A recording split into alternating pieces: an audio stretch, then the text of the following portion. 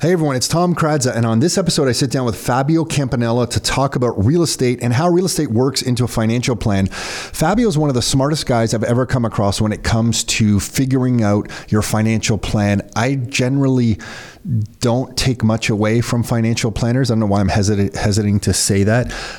Over the years, they're just kind of limited to what they sell and they don't have a big picture. And I really appreciate Fabio's ability to have a big picture in someone's life and map out what their own short-term objectives are in their lives and their long-term goals, and then kind of layering in the best solution to that. And he does it in a pretty unique way. He's been exposed to this industry of estate planning and life insurance and real estate investments his whole life through his family. And now he does this himself as a business. And he's just fantastic. I can't speak more highly than that of him. And he teaches a class here at Rockstar. He is one of the instructors for a life insurance and estate planning class. And on this episode, we get into it on real estate, why he believes that should be included in a financial plan. But we also talk about just some of his principles on life and what are the commonalities he's seen between people who are able to accumulate some savings and create some wealth for themselves. And we just have a kind of a meandering discussion about these points. Really enjoy sitting down with Fabio. Always do. Absolute wealth of knowledge.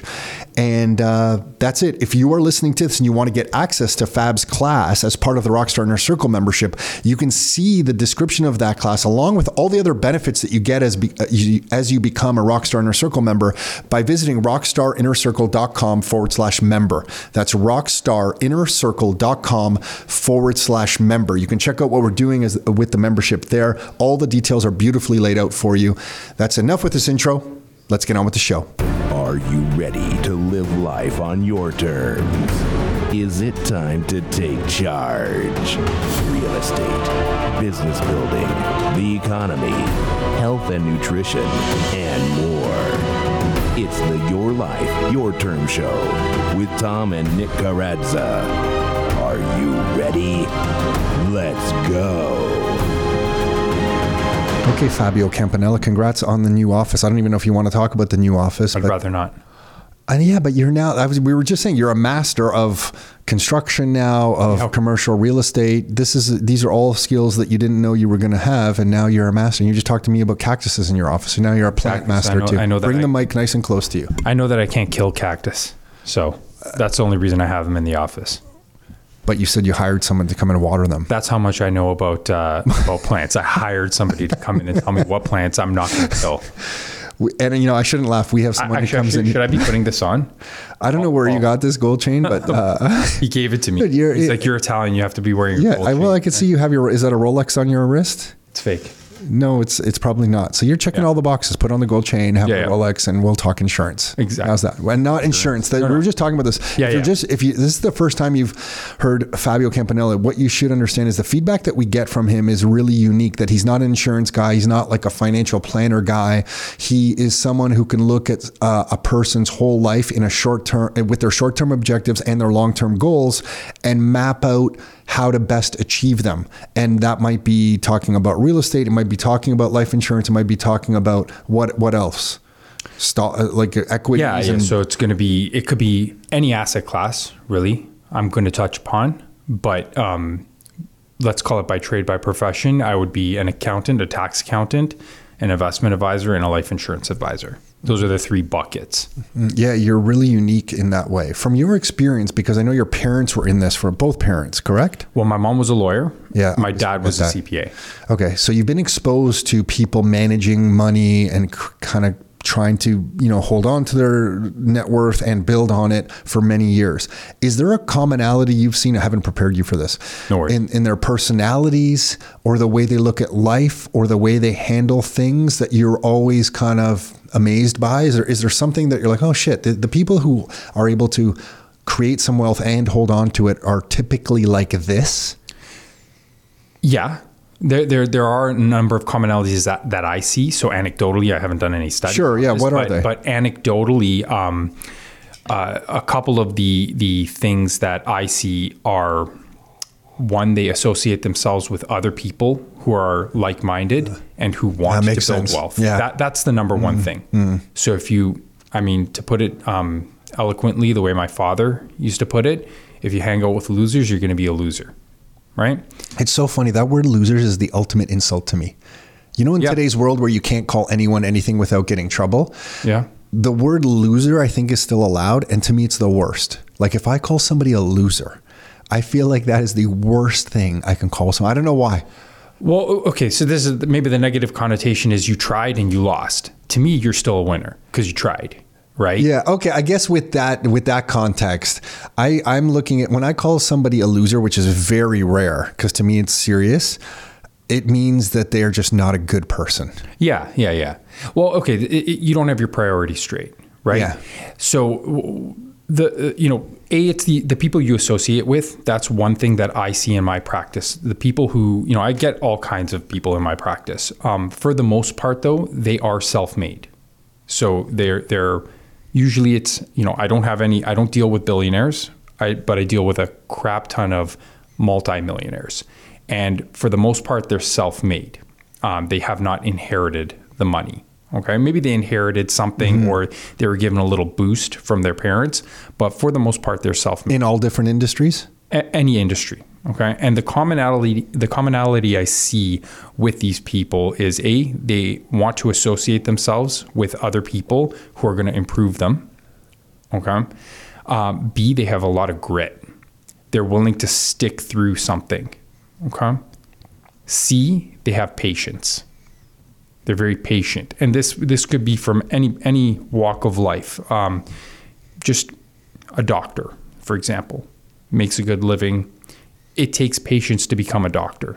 You're not just going to do a 3-year college diploma and you're out there doing surgery. So they're playing the long game. Playing the long game. I have a lot of very, very, very wealthy people who became wealthy with real estate, commercial real estate, residential real estate, and everybody who made it there played the long game. Even if they were flipping homes, they played the long game. They chipped away at it, chip away. And they were interested in money. If you're not interested in money, I find that it's very difficult to amass a good amount of wealth. You have to be interested in money. You're interested in seeing the bank account grow. You're interested in seeing the net worth grow. These are the things that I see. That last one, yeah, I agree with you. Have to be. It's weird because you have to be interested in money, I feel.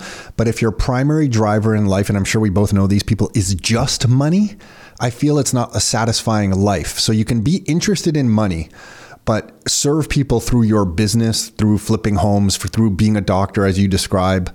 But I find that people who are solely interested in just the bank account number growing or just the money growing don't have a fulfilling life. So I find that the people that have some net worth that I really respect the most are doing all the things exactly as you described. Like I agree, bang on, like on all 4 of those points. And they're living life in a way of serving others. And that seems to give them purpose and fulfillment versus just growing the bank account. Those people, I find something in their life usually snaps. Or they're just miserable people. Yeah. Because they're searching, they you know what I mean? Yeah. They feel that money doesn't buy happiness, but it really does alleviate misery. Mm-hmm. It really alleviates misery. Okay. Because when you can't afford to put food on the table, when your kid wants to go to university and you can't afford to help them out, when you want to make a difference in life or in the world, I tell this to my clients all the time. It's like, listen, don't worry about charity or helping others right now. Your house isn't in order yet, right? You're going to be able to save yourself first. Save yourself first. It's the same thing. You're on a plane. They tell you to put the oxygen mask on yourself before you put it on the kid. Because if you can't breathe, you're not putting it on anybody, right? You can make a much bigger difference with $10 million in your bank account than you can make with $10 million of debt. You know what I'm saying? So help yourself first, establish yourself. Then when you're established, you can help other people. So coming back full circle, money isn't going to directly buy you happiness, but it's certainly going to alleviate misery, and it's going to buy you the ability to have influence. Right? Yeah. So money is, in my opinion, it's an important thing. Obviously, I deal with money every day. And when you're dealing with money, and when you're dealing with people's money, not institutions' money. I left institutions back in 2010, 2010. That's right. I always forget about that. Yeah. I left the institutional world in 2010, and I went to the individual world. I went to what we call in the investment advisory industry retail, right? And I started dealing with people. And when you're dealing with people's money, you are inadvertently dealing with all aspects of their life.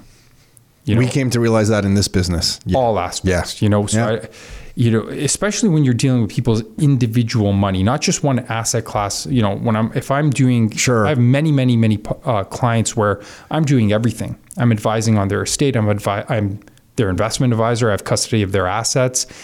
I'm their accountant. I'm kind of doing everything for them, right?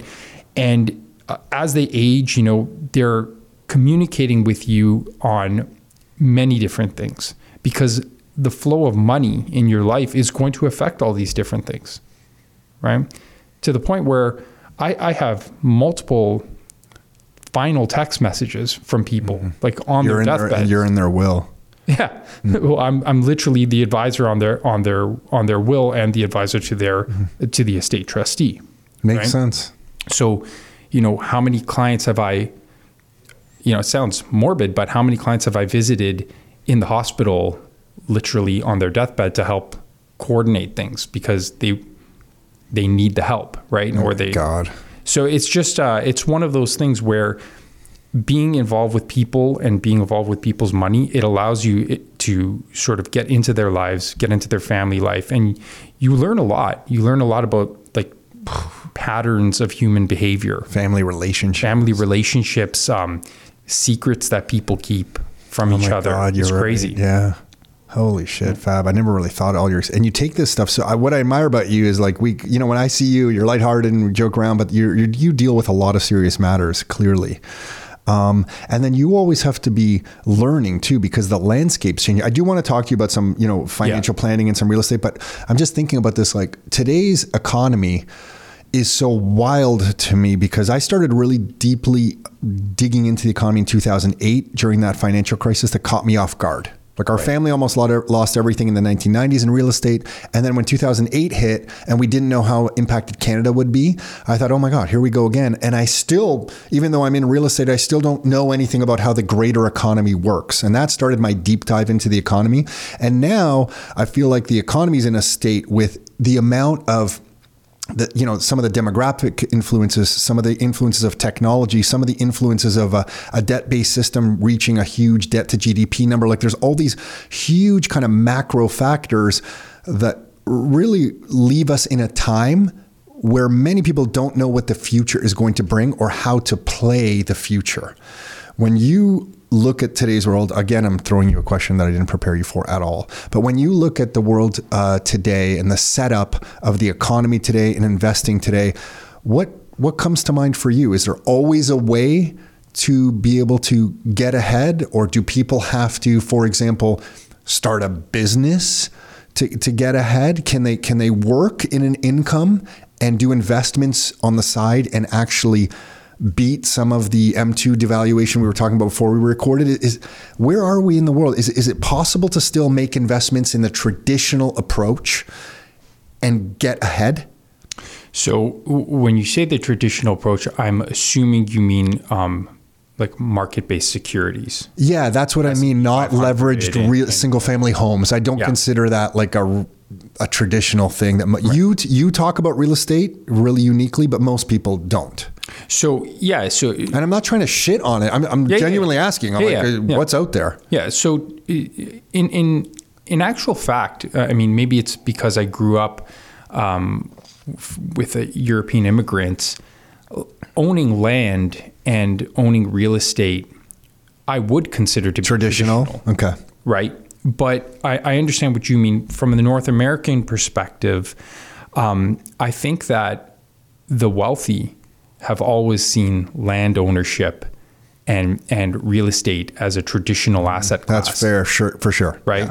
Yeah. The banks would have you possibly think differently in that securities are traditional, but land and buildings and being a landlord were around a lot longer than market traded securities.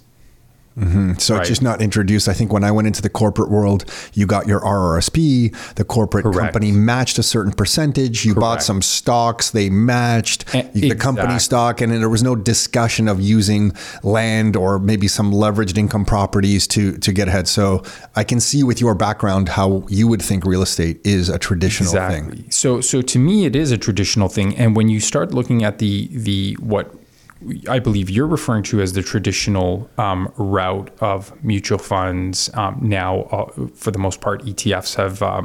I just put out a little YouTube short about the history. Dude, of you're doing YouTube ETFs. shorts now?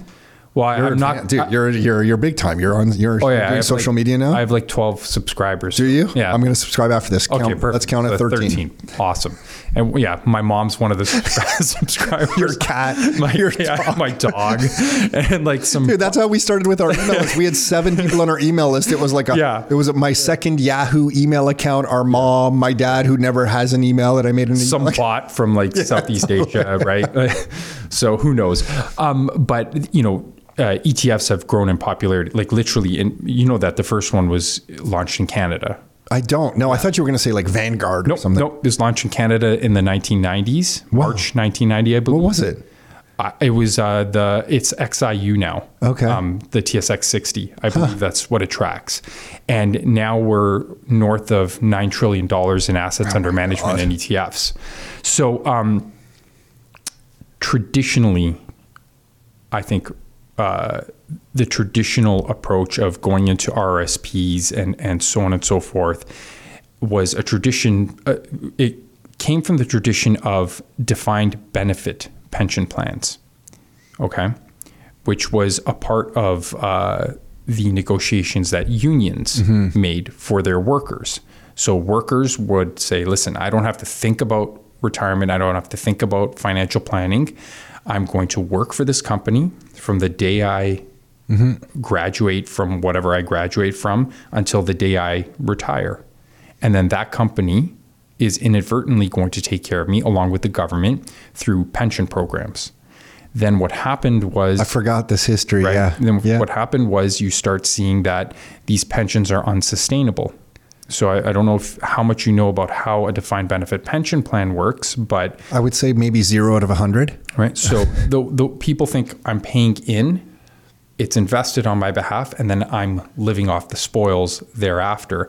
These pension plans require a system whereby you're paying in, and what you're paying in sustains a pot that is paying out. I thought you were going to say sustains a Ponzi. I swear to God, I thought that's what you were going to say. It sustains the Ponzi. Yeah. And the Ponzi. So, a pot. Okay. Yeah. So it's become, as demographics have changed and we're not having, 3-4 children per couple anymore, it's become difficult to keep that going.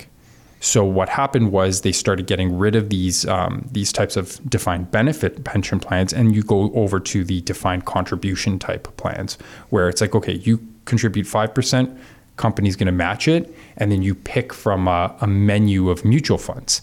And they've done this, in my opinion, because it's easier. Okay, you don't have to really think about it. Okay, it's just easier to do, right? So a mutual fund, an ETF, GICs, put it into RSPs, put it into TFSAs, that's much easier. And it keeps people thinking about getting up in the morning, going to work, getting their kids from school, blah, blah, blah, blah, blah. Real estate requires a level of sophistication that is over and above buying a mutual fund, right? And there's nothing wrong with that. I've personally seen people achieve... Don't bullshit me right now. A lot of wealth through just... Fab. I was buying everything you were selling me until right now. Yeah, for just regular... Sure. Regular investing. Yeah. Just buying GICs, right? But it's a matter of they saved, they paid off their house, and they got wealthy. Mm-hmm. But... So live below their means, invest in things. Exactly. Be prudent. Yeah. Kind of boring, right? Have they achieved extravagant wealth? No. In order to achieve extravagant wealth, you're going to have to take a risk over and above the traditional approach. You're going to need to either get in on some, ground up companies that are going to explode. You're going to need to start your own business and sell it for a lot of money down the road. Or you're going to need to buy real estate and land in a pocket that is growing that outpaces inflation, or M2 as you like to track it. It's going to significantly outpace inflation and apply leverage to it. Those are the only ways that I see you can build wealth from the ground up. Yeah, I agree with you. So where then does real estate fit into a financial plan when you're talking to people? Do you introduce it as a new concept? Is it in everybody's financial plan? How do you approach it? And you keep saying land too. So I want to get your take on land, because land to me is slightly different game within the realm of what we typically talk about, which are income producing properties. Yeah. But where does real estate fit in your thinking and when you discuss this with your clients? So let's take a look first. Let's define first real estate from a financial perspective, and we'll define financial planning. Okay. So real estate, I want you to look at it from the basics, right? It's an asset class like any other asset class, right? What is an asset? An asset is something that has immediate value based on the perception, the likelihood of a future cash flow. That's all it is, right? Whether it's stocks, bonds, GICs, cash, say it. You were going to say Bitcoin, and you could say it. Land, don't say cryptocurrencies. It's Bitcoin. Bitcoin, sure. That's the only one we talk about. Correct. All right. But real estate in the context that you guys are dealing with, right? You have to break it down a little further. What type of asset is it? What type of asset class is it? Primarily, it's land. It's a commodity, right? So like any other commodity, there is a limited amount of it, right? And the land that we currently use really is land on ground or above ground. We're not really digging ditches and building factories or commercial properties underground, or property underground. So there's a limited amount of it, right? And there's theoretically an unlimited amount of people that want it, right? So there's a supply and demand component to it. But what we do is we put some sort of a structure on it that will create a cash flow for us. So you have multiple streams of cash flow, right? You have the rental profits, and then you have the possible appreciation of the land down the road, right? So it's very different from, let's say, a GIC, which has only basically two cash flows: the accrued interest, and then the cash flow at the end, getting the money back. So it's the creditworthiness of the institution that you're putting the money into. They're promising to pay you a certain amount of interest, right? And you know what the outcome is going to be exactly, right? And the premium you're getting is based on, hey, maybe they might not pay us. With real estate, there's a lot of unknowns, okay? The other thing about real estate that makes it different from a financial planning perspective, I'm going to get to what financial planning is, at least from my perspective. The other thing with real estate is there's a lot of unknowns that you don't see. Okay. So real estate fluctuates in value like any other asset, based on supply and demand, based on, whatever macroeconomic factors exist, and based on your own microeconomic factors as well. But you don't see, there's no ticker above your house. It's not mark to market daily. Exactly. So, which to me is a great thing. It is a good thing from a psychological perspective. Totally. Right. Because emotionally, you'll just hit the button and sell it. If you see it go down and a tenant's bothering you on the same day, you're like, sell. You got it. But it is fluctuating in value. Sure. Just like anything else, we talk about a lot about whole life policies, and they just go up, up, up, up, up, and they don't fluctuate. On paper, they don't fluctuate, but trust me, there's a portfolio in the background that is fluctuating in value, right? So it's an asset class that fluctuates in value like any other asset class, but psychologically it doesn't, because you don't see a ticker, right? You don't see you don't see a mark to market on every minute, right? So how does it fit into your financial plan, right? It's just an asset class. That's all it is. Right. And you have to look at it like just an asset class, and you have to be able to, I find that one of the biggest problems is people treat it like a religion. I believe in real estate, or I believe in this. This isn't a religion, right? Look at it like a fact, right? It's an asset class. I'm going to put my money into it. I wonder why people think of it as a religion. It's probably because it's one of the few asset classes, because I'll go to the leverage that, like, for example, you put 20% down on a property. If the average appreciation from 1969 to today in Canada is just under 7%, I'll round it up. The GTA, sorry, not Canada. I'll round that up to 7%. 7% gain on 20% down payment is 35% return. So I just think that people get maybe religious about it because it's one of the few ways to outpace the debasement or the CPI inflation, however we're going to measure it. Yep. That the average person can jump into. They're not starting a high-tech biotech firm. You know, they're not institutions that are deploying capital in massive ways across multiple countries and geographic areas. So it's like the average person can do this and outpace. So I'm assuming that's where the religious fever of real estate comes from. But you see what you just did? You just used facts to support an argument, right? I like real estate because of A, B, C, D, and E, right? Religion requires you to take a leap of faith, right? So a lot of people that I deal with will come to me, especially rookie real estate investors, and they will have adopted a religious almost. Yeah, got it. Just get me some real estate. Real estate's the winner. I believe in real estate. Yeah, got it. Well, it's not a religion to believe. Yeah. Right? It's a pain in the ass. No, there's facts that have to be applied to the situation. Yeah. Right? So let's rewind and say, let's define, we know what real estate is, at least from my perspective. It's a commodity with a revenue generating business constructed on top of it that will provide a future cash flow discounted to today.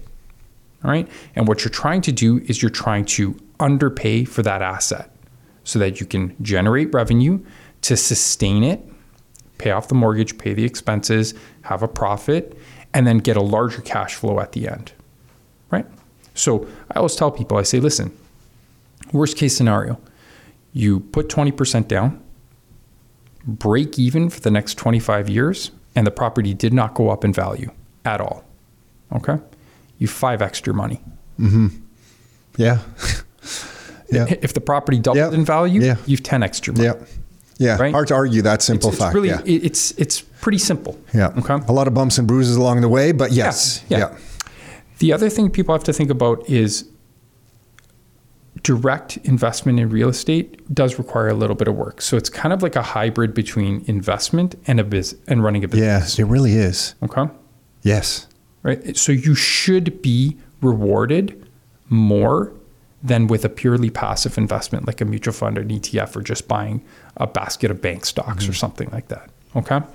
Because there is a business. It's almost like a little franchise that you're buying, that your franchise is shelter, and there's no big franchise fees to some, not like to Subway or Burger King or McDonald's. Exactly. It's like you're buying a franchise in the realm or niche of shelter, and you're an active business owner. The customers are coming in and living in the business. You can hire a daily manager, your property manager. That would be like, the manager at the McDonald's or Burger King if you're buying a franchise.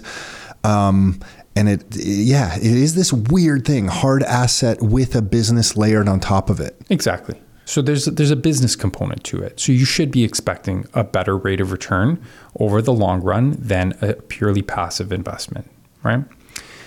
We'll rewind. What is financial planning? Right? Because people... Yeah, tell us, Fab. Tell us, because I shit on it a lot. But you're one of the few people that are in here to talk about this that I'll actually listen to. Yeah. So financial planning is a concept. I'm going to give you my opinion because I'm independent and I can say whatever the hell I want.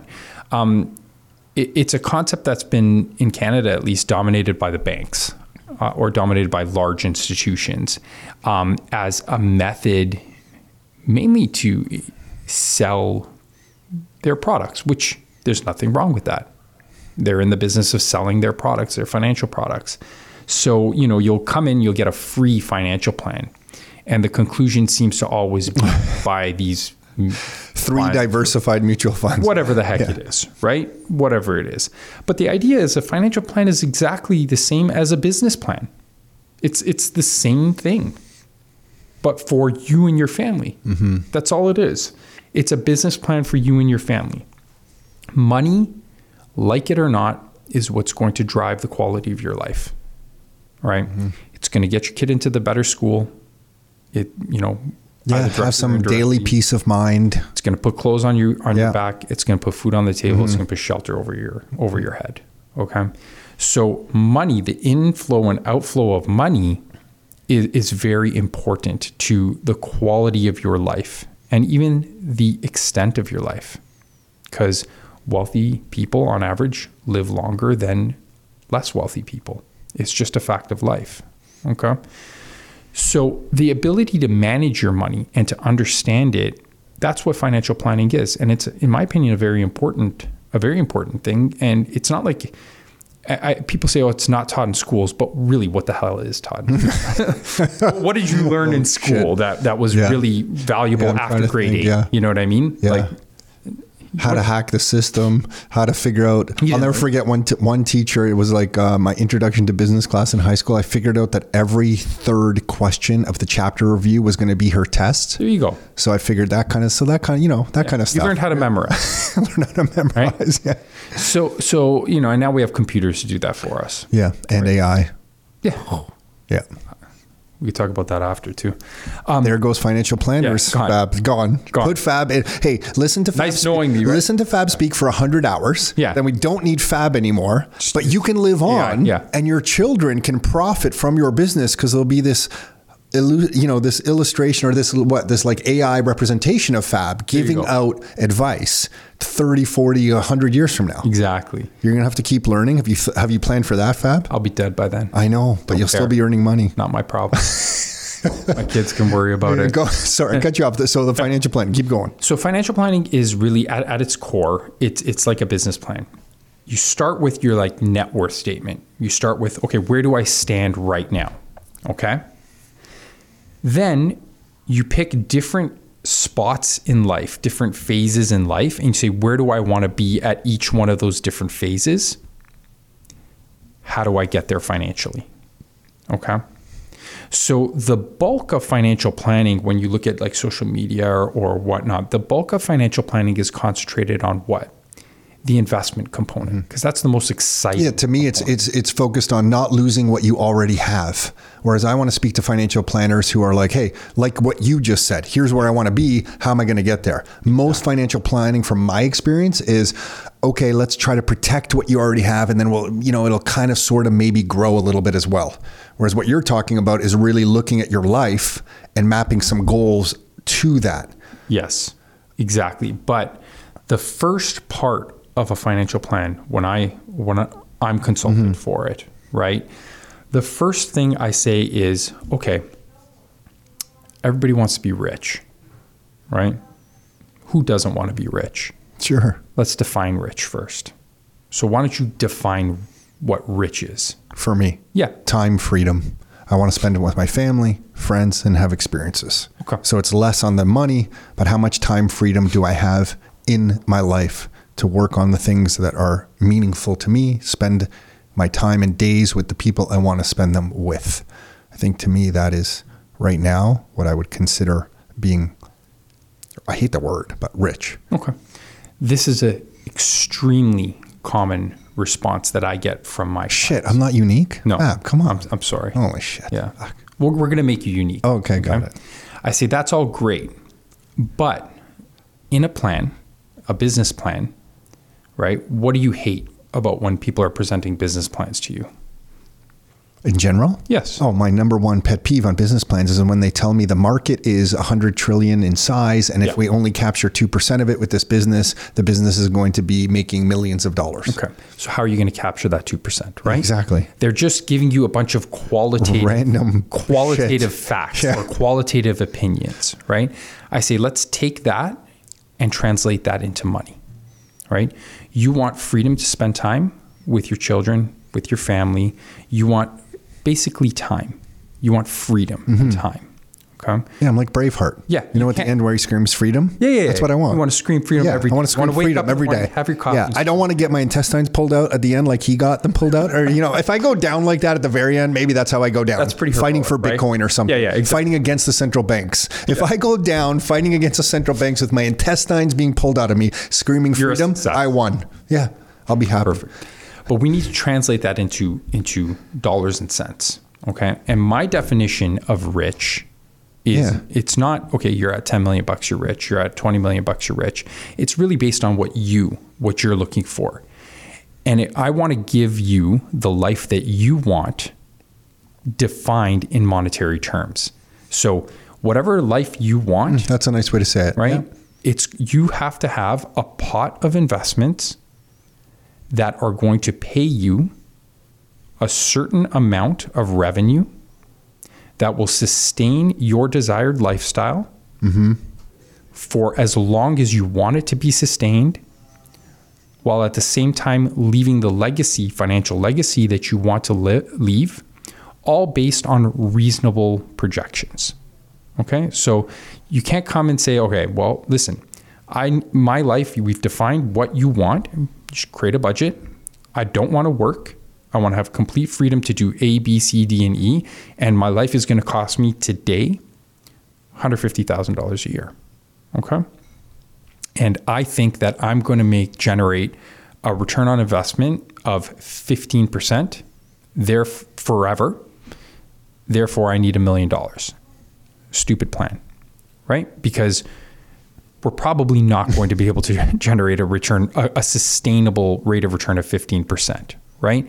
So you're going to need to come up with some sort of a plan to get you to that amount of money or that amount of investment or the type of investment that is going to pay you that rate of return, giving you the cash flow to live your life the way you want and to leave what you want to leave to your children or whatever, to charity or how receptive are people? So you're breaking it out very thoroughly and competently, I would say. How receptive are people when you take this approach with them? They like it, or is it just too much? No, they like it. Okay. Yeah, they like it because we start defining what you need. Them, right? And when you're defining what you need, listen, I'm like the inflation debasement guy. So like to me, I guess you have to take into account inflation in all of this as well. So Are you matching the investments that you're about to recommend to people to staying ahead of however you're measuring inflation? Well, inflation is only one part of the equation. Okay, what are the others? The unfortunate reality is, I don't know if you've noticed, but we've known each other for a while, right?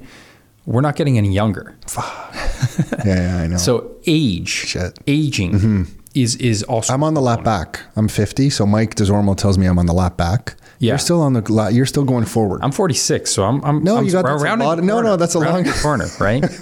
So ultimately, age and different phases of life got it. affect your money differently because your desires change, your wants and desires change. People will say, you know what, a lot of people come to me and they'll want a financial plan in their 50s. That is the typical time when people want a financial plan. A, because they can afford it.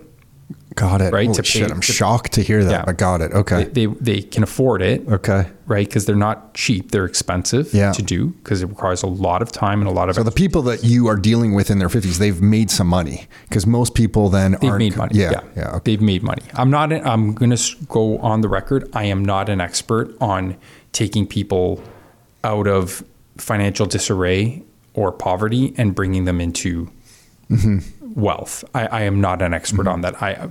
No, from watching you, you're very good at taking people who have accumulated some asset base and protecting that and I don't want to say leveraging, but sustaining that growth going forward.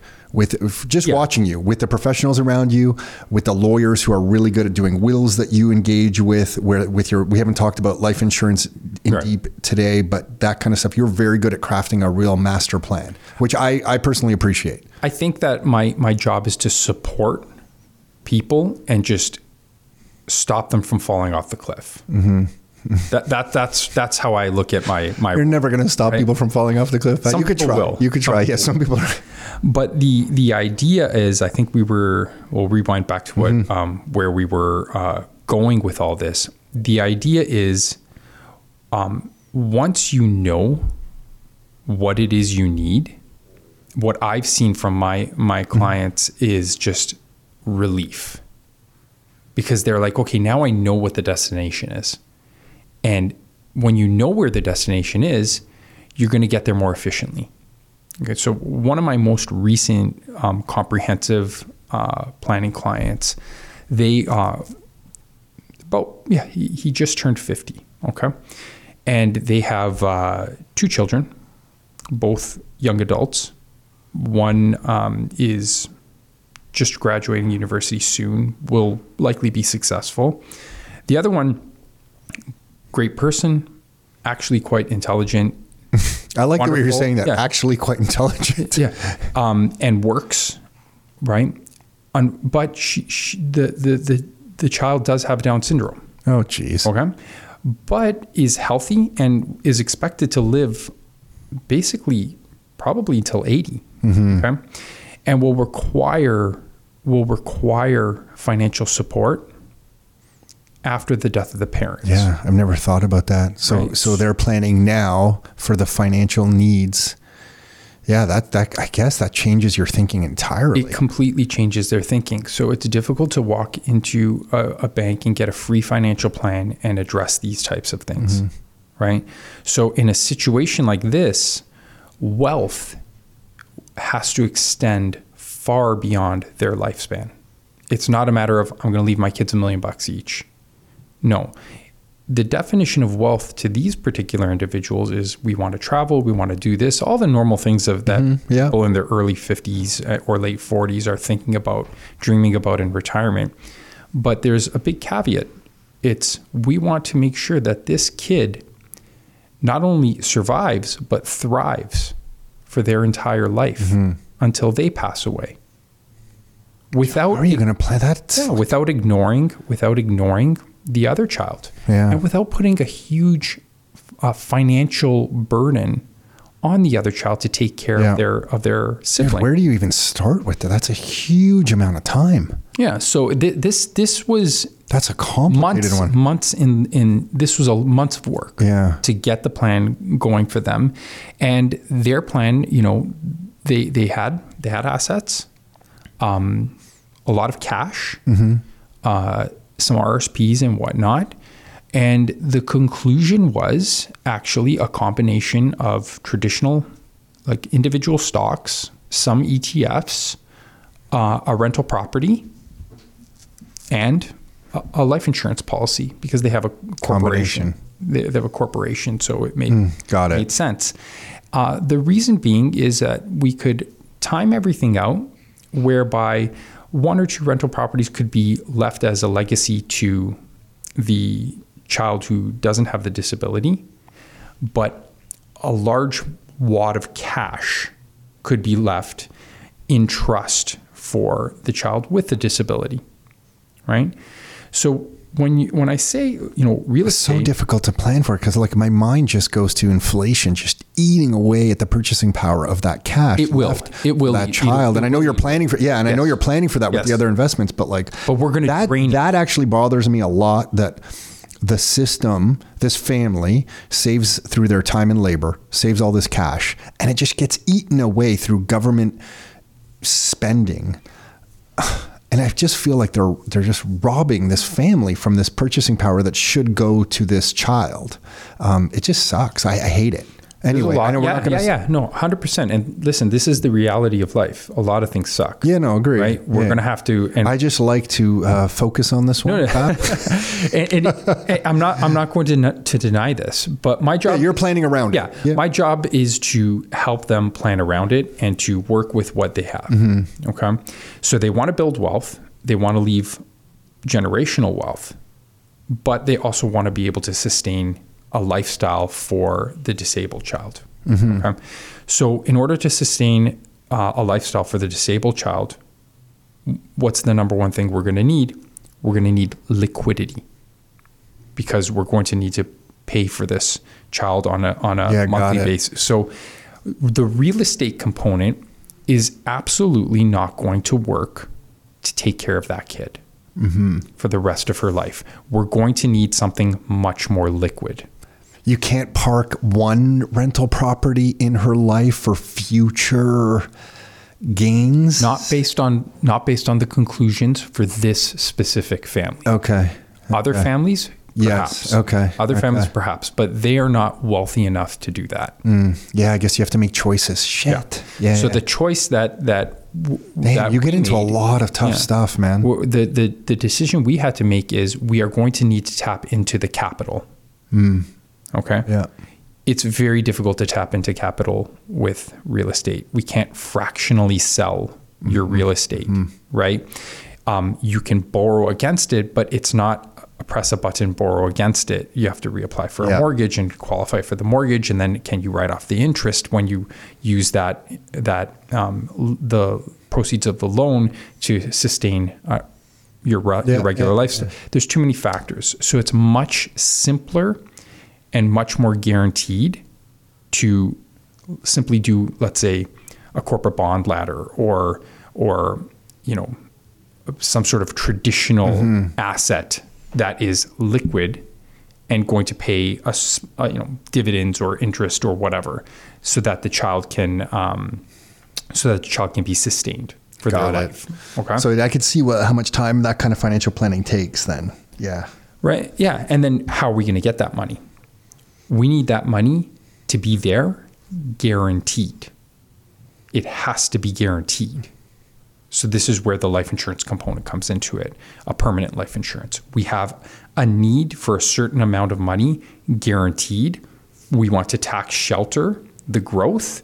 So we accept a smaller rate of return for a guaranteed payout at a guaranteed time when they're exactly going to need it, when mom and dad Because you're paying into it, and then the ladder kind of can pay out every year a set amount? Well, what happens is you're going to pay into it. Yes. It's going to grow at a certain rate, conservative rate, tax-free, payout, tax-free, and we're going to have the amount of money that we are predicting we are going to need at their death. Yes. Because you predict their time of death, which you can do quite accurately, in order to sustain the child for the rest of their life. Right? And that's the one component of their financial plan, whereas the other child is very entrepreneurial. Okay. So I'd like to leave that child generational wealth. I'd like to leave that child properties. Got it. And then whatever other liquid assets they have can pay the taxes at death. And then are you engaging, well, I know you've been in here with multiple people in the past, great people. Your resources are deep and smart. So you're engaging a lawyer to craft the wills to match the financial plan from an estate planning person. Yeah. So in this particular case, you will refer them to one of your guys, perhaps? Yeah, exactly. So in this particular case, they'll need multiple wills because they have corporations on top of their regular will, and then beneficiary designations on their whatever. Like. Okay, so you'll engage with are you their accountant? Yes. Okay, so you'll manage that component for them, work with them on the financial plan, get a lawyer in for some of the legal parts of all of this. Who is there another professional? I guess that's the majority. Primarily going to be corporate lawyer, estate lawyer, accountant. Okay. I manage their money. And you're saying estate lawyer is separated from a corporate lawyer because they specialize in estate planning. Is that what you're saying? Some do both, but when I say estate lawyer, it's I prefer not to go to someone who does wills haphazardly, but someone that's spending 40% or more of their time on wills and estate. And and the reason for that is because a small mistake in some of these wills can be very costly, correct? Yes. It could be one of the most costly mistakes you could ever make. Is there an example that comes to mind of that? Sure. A great example would be we have a very, very, very wealthy client. Okay. They're in their 70s. And they just didn't even have a will, or they hadn't had a will updated in maybe 20, 30 years. We did an estate freeze for them. Okay. And they told me, Fab, I want to cut my daughter out of the will. What's an estate freeze? Oh, sorry. An estate freeze, they own multiple corporations and multiple assets. What we do is we freeze the value of while their you're estate. doing this planning? Well, yeah, this is the first component of their estate plan, right? They already have a large life insurance policy from before. They would never qualify right now anyways, but they have cash, life insurance, multiple properties, and a business. So even though they're in their 70s, they're still active in the business, and it keeps growing in value. The properties keep going up in value. Especially now at this time, I'm sure it's just compounding crazy. And they've got like pockets of properties that are right now being used in the business that could be sold to a developer. Oh, wow. Got it. Tons and tons of money that they bought for, a goat and a bag of rice back in, the 50s, right? Yeah. So, or whenever it was that they bought it. So these assets continue to grow in value, right? We know that they're at the tail end of their lives, right? So what we do is we freeze the value of all their assets right now and transfer the growth of a different entity to a trust. Okay. With the children as beneficiaries of the trust. They wanted to cut the daughter. So they can handle all the taxes or, your transfer. Well, no, because this is how you build that generational wealth. You freeze the value. You know what your tax bill is when you're going to die. Yeah. We can plan to pay. All future growth is transferred over to the trust. And then we repeat that on the next generation and the next generation and so on and so forth, right? So you're perpetually deferring tax generation after generation. You are handing over some of the responsibility of future tax to the next generation in this trust, but that's accepted and okay. Yeah, it's completely fine. Yeah. Well, they end up with more in their pocket in anyways, Yeah, right? got it. I just mean some kids might not even want that. But yeah, in general, they would, because there's some assets and wealth there, obviously. Exactly. Okay. So from that particular perspective, getting back to your original question of give me an example of estate problems, they're like, I'm cutting the daughter out, right? I said, okay, I'm not the lawyer, right? I'm the numbers guy. Like from a numbers perspective, it doesn't matter. From a practicality perspective, I know it matters. Okay. And sat down with the lawyer, did the estate freeze, put the will together, cleaning up the deed of trust, right? When the trust is settled, you write who the beneficiaries are and so on and so forth. And we were able to convince this couple not to cut the daughter out. We said, listen, in a situation like this, you can make some inter vivos or during your lifetime transfers to the other children, right? There's nothing wrong with gifting. There's no gift tax in Canada, right? However, cutting one of the children out completely, especially since that child also has a grandchild, is going to lead to estate litigation. And the lawyer estimated that the cost of that is just prohibitive. $500,000 of estate litigation just in legal fees, right? Yeah. So they're looking at it. They're okay. We're not going to cut her. We're not going to cut her out. We're going to do this, that, and the other enough to keep everybody satisfied. So there is no estate litigation, but a will can be challenged. An estate can be challenged. Mm-hmm. Yeah, I can see why people need to be talking to you, Fab. Have you ever thought about, and I'm sure you have, I guess, how do I want to frame this? Just thinking about these families that need to plan out so far in the future. When I look back on my own adult life, leaving university and kind of looking at the world from coming into the economy through tech, it was very apparent to me that people who had some preconceived notions of how things should work missed the impact of technology on the next 20 years. A prime example to that for me would be Amazon. When I was in the early 2000s, I would talk to people about Amazon and Amazon Prime, and they were selling more than books, and everyone kind of made fun of me. They couldn't believe I got an Amazon Prime membership really early. Looking back, I must have been one of the very first in Canada, like in the first couple thousand, because nobody had it and people laughed at me.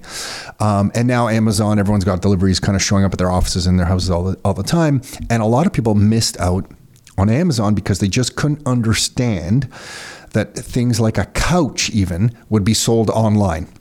They just wouldn't have it. They're like, maybe books, but you're never going to buy shoes because you have to try them on. You're never going to buy a couch. In today's world, I see the pattern returning with a natively digital asset called Bitcoin, where there is going to be a monetary unit of account natively in the digital economy. The fiat central banking one, to me, is not going to translate to a world where more and more is done globally, digitally. as a result, you're going to have some monetary value or premium sucked out of the traditional asset base into this digital world. And financial planners, to me, en masse, not you, because to me, you're always thinking out of the box, are going to miss a lot of this value extraction. And I feel like the old economy is going to be left on life support, just as old retail was left on life support. Old banking, to me now, is going to be left on life support as a lot of value leaks out into this new world. Some of it's a lot of bullshit, like all that crypto shit to me are just tech companies that are securities that are not being registered properly. Like that's not money. That's just tech companies not going through the proper regulatory authorities and raising capital in weird and wonderful ways. But to me, we do have this thing that is Bitcoin that is now growing, and many people are dismissing it. And then when I think of financial planning, I'm like, holy shit, here we go again. I'm left in a situation where I'm trying to explain how technology is going to impact the economy. And if you're not thinking about that in your financial planning out 10, 20, 30 years, you're likely going to miss it. So I guess my question to you is, when I talked to you about Bitcoin a couple of years ago, you couldn't, nothing was happening, but now looks like there's an ETF coming out next year. There already are. In Canada, there already are. But now when the US blesses it with its approval, that even changes the financial planning world in Canada. Let's face it. When Fidelity and BlackRock come out and say, yes, you should probably allocate 0.5% or 1% of your net worth, is this going to, is this now, I'm just curious, like, will you now start talking about Bitcoin a little bit in somebody's allocation? How are you thinking? I know this is evolving, brand new. What are your latest? Because before, I don't even think you could talk. Are you allowed to even talk about it? You are, or you're not? So I have to be careful because I can't be giving advice. From a regulatory perspective, I can't hype up an asset class that I'm allowed to sell. Really. Got it. And I don't want you to hype it. I guess the perspective I'm coming at is like, there's a trend happening. And I just feel like, listen, in the early 2000s, I saw a trend where everything was going into the cloud. Accounting software was going into the cloud. I was screaming. I went to NetSuite. They went public for $1 billion on the New York Stock Exchange. I remember telling my friends who worked at Oracle that this company was going to explode. They couldn't see it.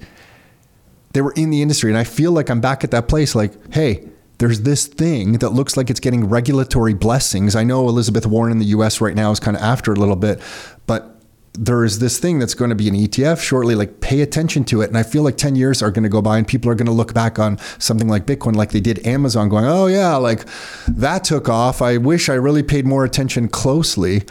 Is there anything that I don't know, I don't want you to hype it up, but is there anything you're paying attention to, thinking about when I say all this? I know it's a difficult thing and I'm not framing it as a direct question. Let me give you my stand. We'll come back to what I said before. None of this is a religion to me.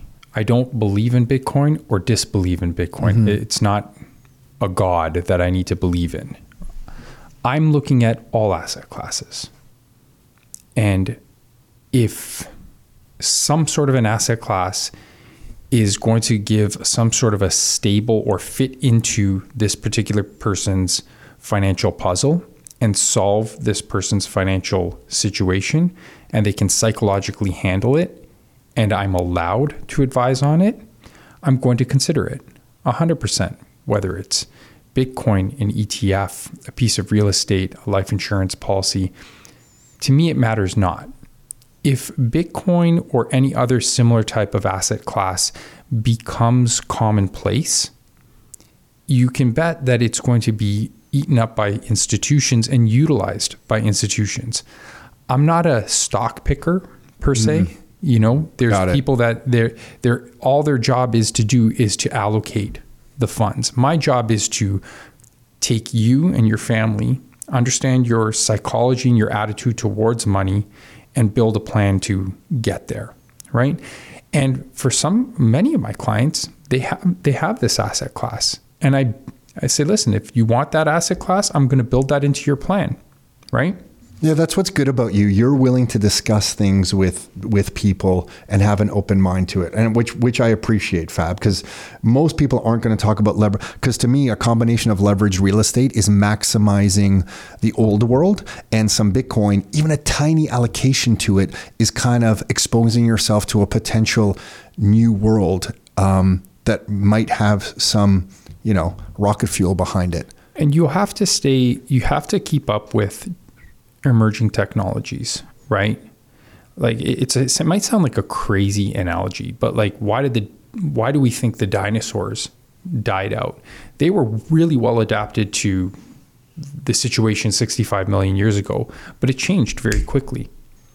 And then we came about, mammals, right? We were just this little thing scurrying around, but we were able to adapt to the situation. So if you get too comfortable in one asset class or in one situation, and the tables get turned, the world changes very quickly or very rapidly, and you're not able to adapt to that new world, everything you said is going to come to fruition. So how do you do? So you're in a tough spot then. Do you do with your clients, I guess then, 2-3 years, every year, do you do a review? And then after like a 5-year period, when you see a landscape change greatly, perhaps you have to adjust the entire financial plan? How does that work in your industry? You're sort of adapting all the time, right? There are certain fundamentals that I think when you look to the past have always worked, right? So if you're going to be in, I don't know, whatever it is, stocks, let's say you want to buy some companies, if you have the attitude like, look, I'm going to get established companies that are intertwined into the economy and are constantly profitable, you're going to get a certain amount of return from that company. You're probably going to get a dividend and a reasonable rate of return. You expect a reasonable rate of return over the long run, but you're not going to get the situation of like Amazon, from buying Amazon back in the day, and then it shoots up like crazy. Do you see what I'm saying? Yeah, totally. But now a company like Amazon or Apple or whatever, these are now massive institutions. Yeah, they're pillars now. Yeah, they're pillars. They're, like, let's call them blue chips. I'm not saying go out and buy them, but they've become something different from what they were in the past. So an asset class like Bitcoin, for example, you get some people that are religious about it on both sides. Totally, on both sides of the equation. It's people that are religiously believe in it. So they're like, I like to think I have some facts on my side, Fab. And then there are people that are they appear publicly to be religiously against it. Yeah. Right. Once again, I would encourage anyone to just take the belief out of this and just look at the facts, look at the asset class and say, does this fit into my plan? Mm-hmm. Because it may not. It's a very thorough, prudent answer, Fab. I wanted you to get emotional and start banging the table, but I hear you. No, I hear you. No, it's the right way to think about it. Say that ether is better or whatever. Yeah. Oh, geez, never say that to me. That's the biggest insult you can throw my way, Fab. I have a question for you. You've kind of done a lot. At 46. Mm-hmm. You've kind of been through a whole bunch of life things, and you seem to always have this really great temperament about you where anything comes your way, you can handle it. I know some of your family story and, what is your perspective on life? I'm interested because you deal with a lot of people's finances that can be very intense. As I mentioned, some of your personal history has a lot of different intense moments to it. Do you have like an operating manual for life that you kind of live by on a daily basis? So for example, my own is, I have these principles: always do the right thing, treat others as you would treat yourself, and give 110%. It's like, if I can stick by those 3 things, although I'm not perfect at it every day, my life's easy. Do you have an operating manual for how you view the world or view your life? I don't. I haven't sat down and really written it down for myself. I think that the biggest thing that I've learned over time is, rule number 1, you have to understand life is finite.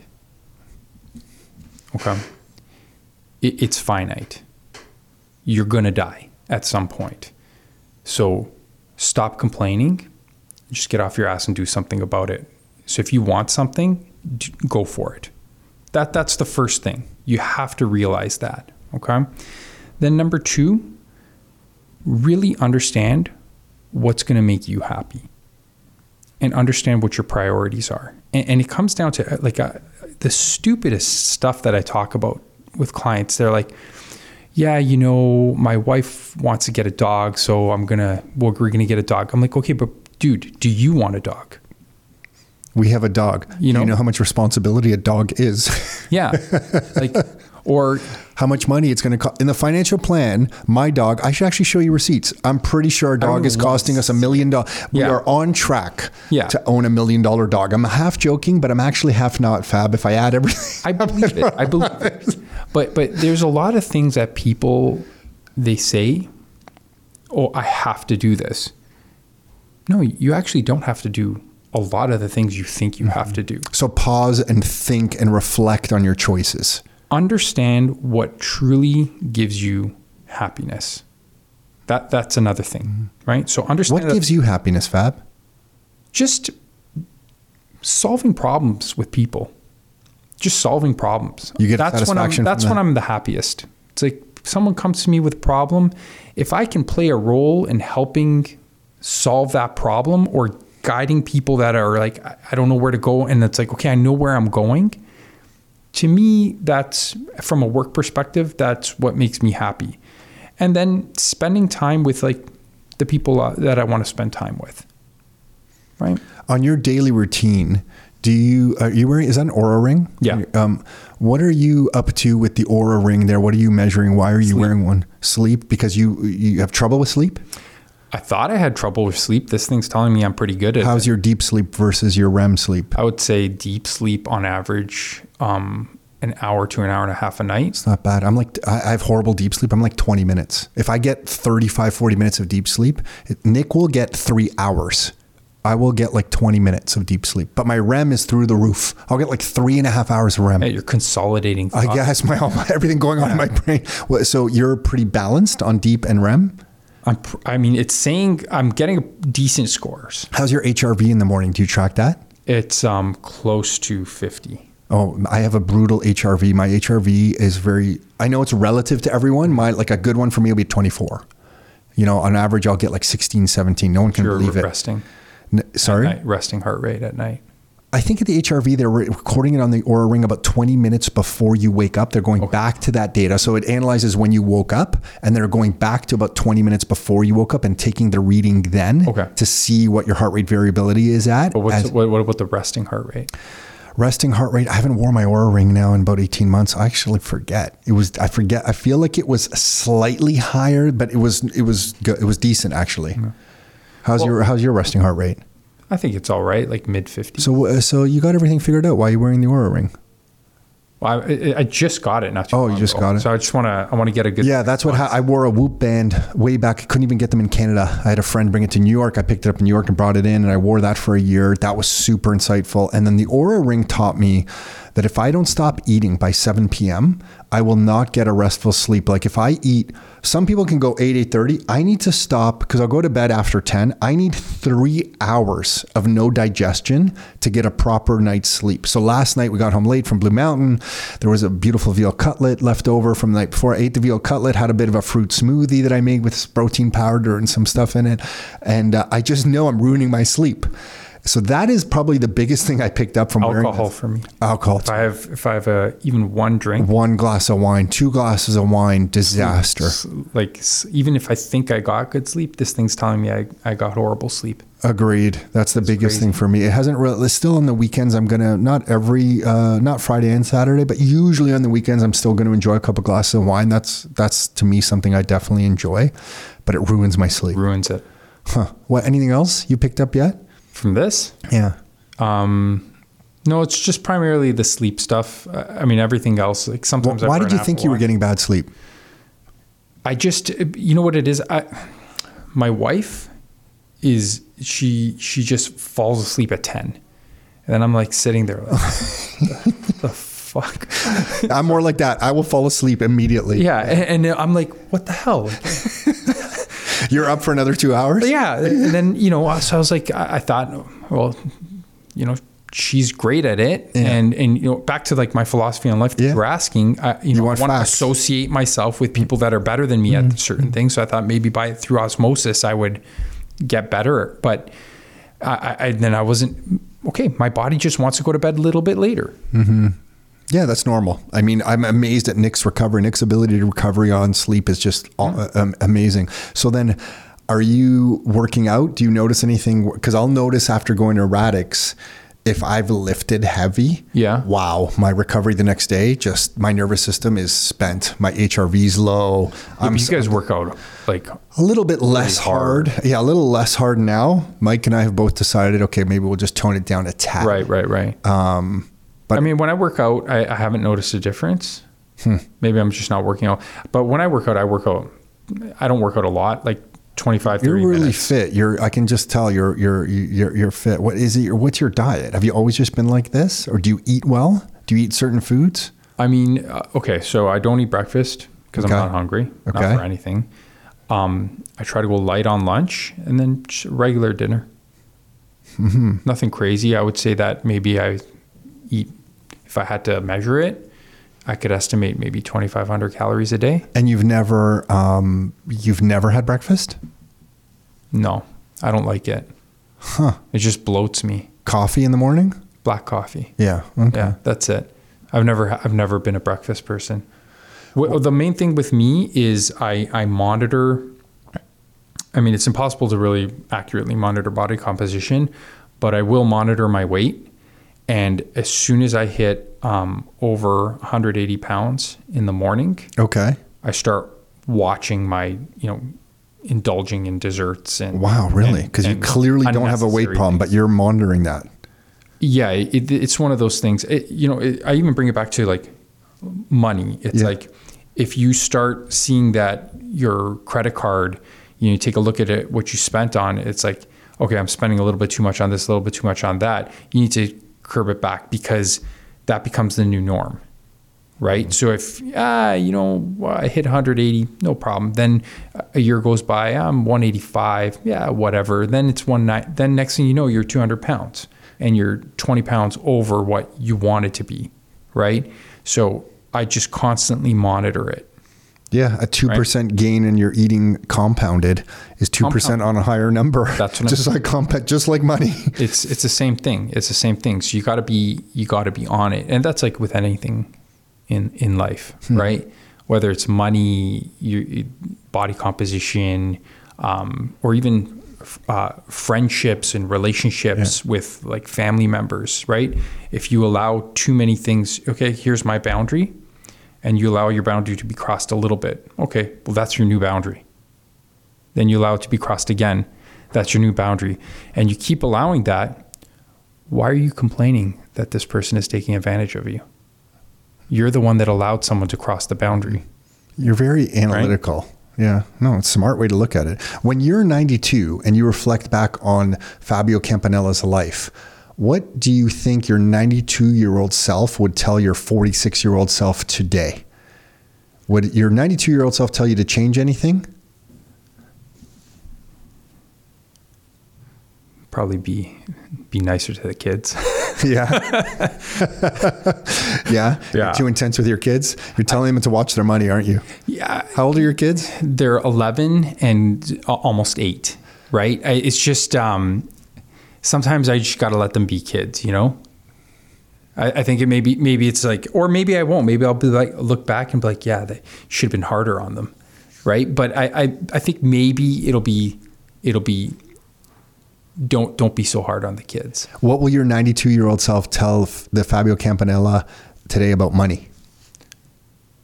Stick with it. Stick with your plan. Yeah. Stick with it. 'Cause that's what you know. Right. That's what you know, and be consistent. Just stay consistent. Why are you tempted to not stick with it sometimes? What everybody is. Yeah. Everybody wants to spend. Everybody wants to like nice vacation. Try crazy different things. But I think it's just like, look, this is my attitude. I want people to chip away at it, because this is from anecdotally. Once again, I haven't done any studies here, but And when you do look at the studies using traditional asset classes, stocks, indices, stock indices and whatnot, chipping away at it and being consistent, not over leveraging yourself and not taking wild bets, usually, on a balance of probabilities will work. Right? I really appreciate what you offer people, man. We've come across a lot of people over the years who do small elements of what you do. Very few people take a holistic approach, and the feedback we get from investors who engage with you. I have no financial relationship with you, by the way, if anyone's listening to this. We just get incredible feedback. Honestly, like people who go to see you get this comfort. I think you are defining a number for them that they didn't have before or aiming for, like you just described. And we just get incredible feedback. So I just really want to thank you, because to us here at Rockstar, you're one of the people that are not directly part of our business, but we look at as almost like a partner, where someone comes to us and says, hey, I need this type of analysis done in my life. And we're like, perfect. We know the person. So thank you for everything that you're offering people. I think in the community that we get to play in, you are bringing a lot of value. So I really don't know how to say thank you enough. It's really valuable. So you would need to write a book on a lot of the things that you're talking about, especially today. We didn't go deep into estate planning, which I know you can go into with some of the life insurance and some of the scenarios that we described, but you are due for a book, because in my mind, you occupy the mind space of a person who can look at all the different asset classes and bring a complete picture together. It's a rare skill. I'm being sincere. Not many people will talk real estate, land, life insurance, entertain my annoying thoughts sometimes on how you should invest. Very few people are open-minded enough to take that all into account. You're due for a book, dude. I am. I started a larger book, like just on these topics. You mentioned that. Yeah, that's right. And then I started the chapter on life insurance, and I found that it turned into a book. It turned into a book.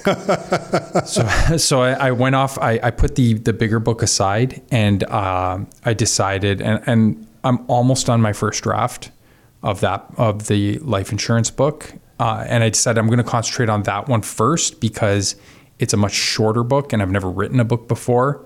And I don't want to hire someone to ghostwrite it. I actually want to do it myself and like have my own voice in it. So I'm hoping by the time I'm back on here again, I have released it. Yeah, awesome. That's what I'm hoping. So in the meantime, where can people find you?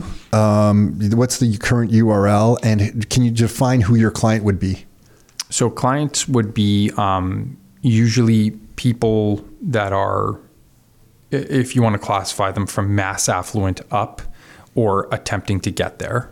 And they're looking for sort of integrated advice, not just one small, like, oh, I don't need a tax return, or I just want someone to look at my RSPs or something like that. They want that sort of holistic approach to wealth advisory, tax and wealth advisory. That's what I'm looking for. That's who's going to get the most out of me, for sure. And where will people find you? Find me on campanellagroup.com. Just a heads up, we're redoing the site, so it's just a placeholder at the moment. But is there an email address on there they can find? info@campanellagroup.com. Okay. Right? Okay. Or social media. What do you know? You don't even know your Instagram handle. What do I look like? No. Okay. All right. We'll track it down. We'll put it in the show notes. Yeah, Fab. I really appreciate it. Anything else that you wanted to share? That's it. Yeah, really appreciate this, man. Good luck with the Oura Ring. Good luck with the sleep. It seems like you got things in order. But I hope. I know you're going to keep tracking. And yeah, we'll talk to you soon about the book, the life insurance, all of it. Thanks, man. Awesome, brother. Hey everyone, hopefully you enjoyed that chat with Fabio Campanella. He's at the campanellagroup.com. That's campanellagroup.com, or the email address is info@campanellagroup.com. We'll have a link to his website in the description of this particular episode. And if you are listening to this and you would like to get access to Fab's class as well as other people's classes here at Rockstar, you can see the whole list of classes that we offer at rockstarinnercircle.com/member. That's rockstarinnercircle.com/member. That's it for this episode. Until next time, your life, your terms.